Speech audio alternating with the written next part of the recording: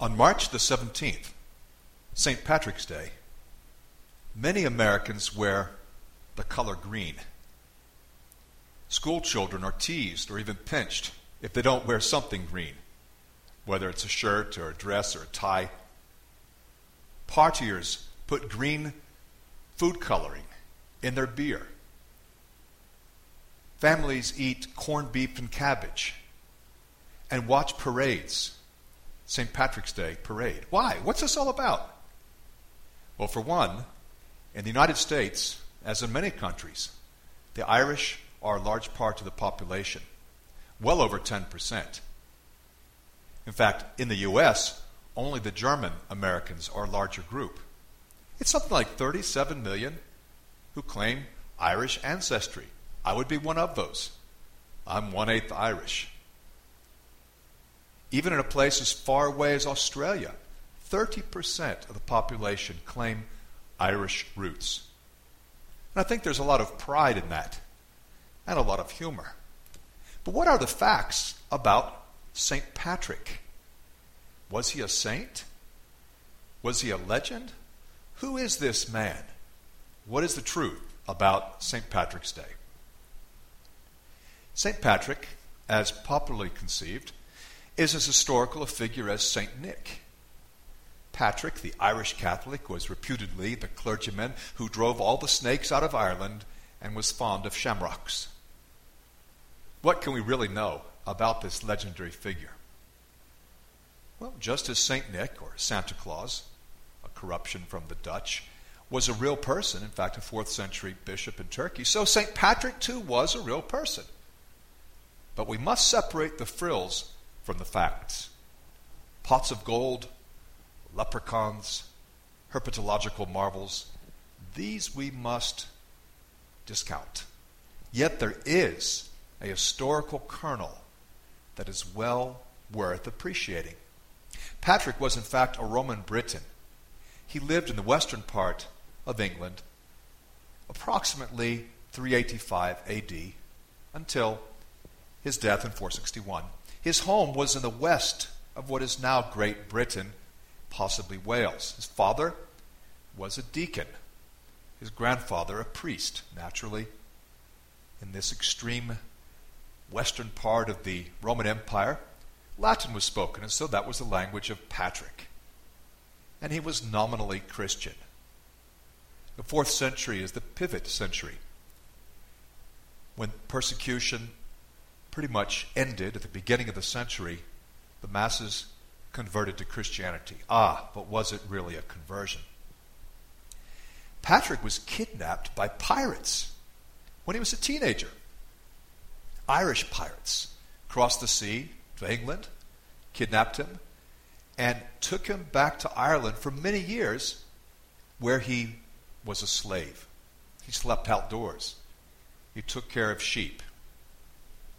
He learned the Irish language. He also came to love the people. And he had a dream, he says, a dream that there was a ship waiting for him. He ran away, and he was able to make his escape back to the continent. First, he went to England, but he didn't end up there at first. He spent some time in France.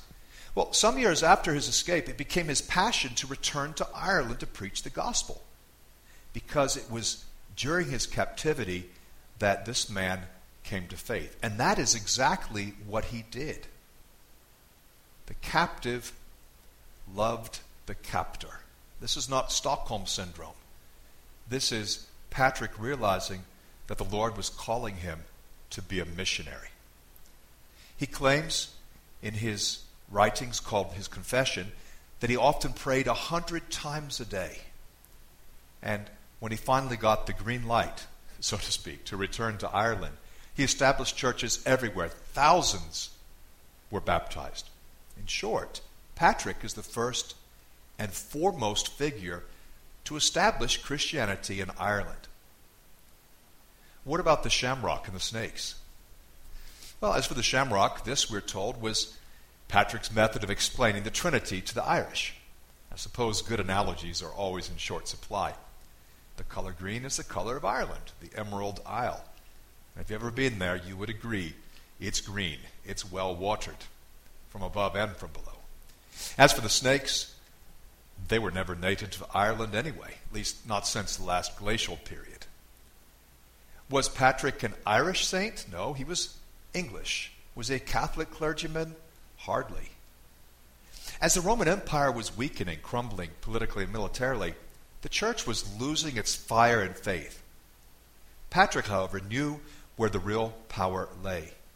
He was a man of prayer and evangelism. Since the most distinctively Catholic, I put that in inverted commas, practices had not yet taken hold in Christianity, it's misleading to claim that he was a Roman Catholic. He was his own man.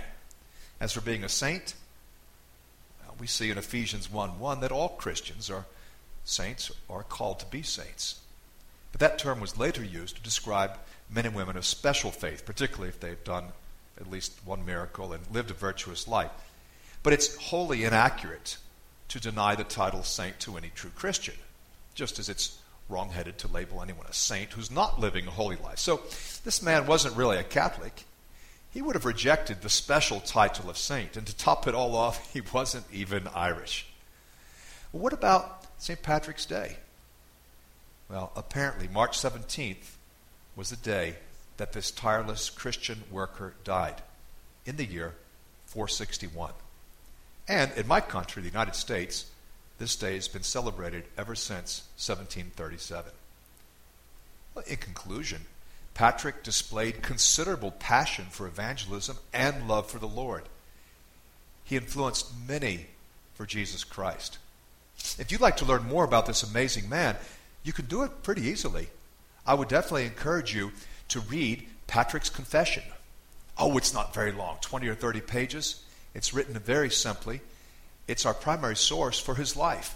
And there's also a document that survived, his letter to Coroticus. Coroticus was a soldier who claimed to be a Christian, and yet he butchered other people. In fact, at their baptism, they're still in their white robes, which are now blood-drenched. He massacred many people on the beach. Patrick writes to Coroticus a very bold letter. Well, those are the two primary sources that have survived. I know there are academic sources, and I've given this in the notes that accompany this podcast. But if you want something that's enjoyable, easy to read, very well done, let me recommend a book by my friend David Brousseau. It's called Let Me Die in Ireland, The True Story of Patrick. Using the original sources and a little bit of imagination, David has done a superb job bringing his story to life, not only making it interesting, but helping us to admire this incredible man of faith as we should.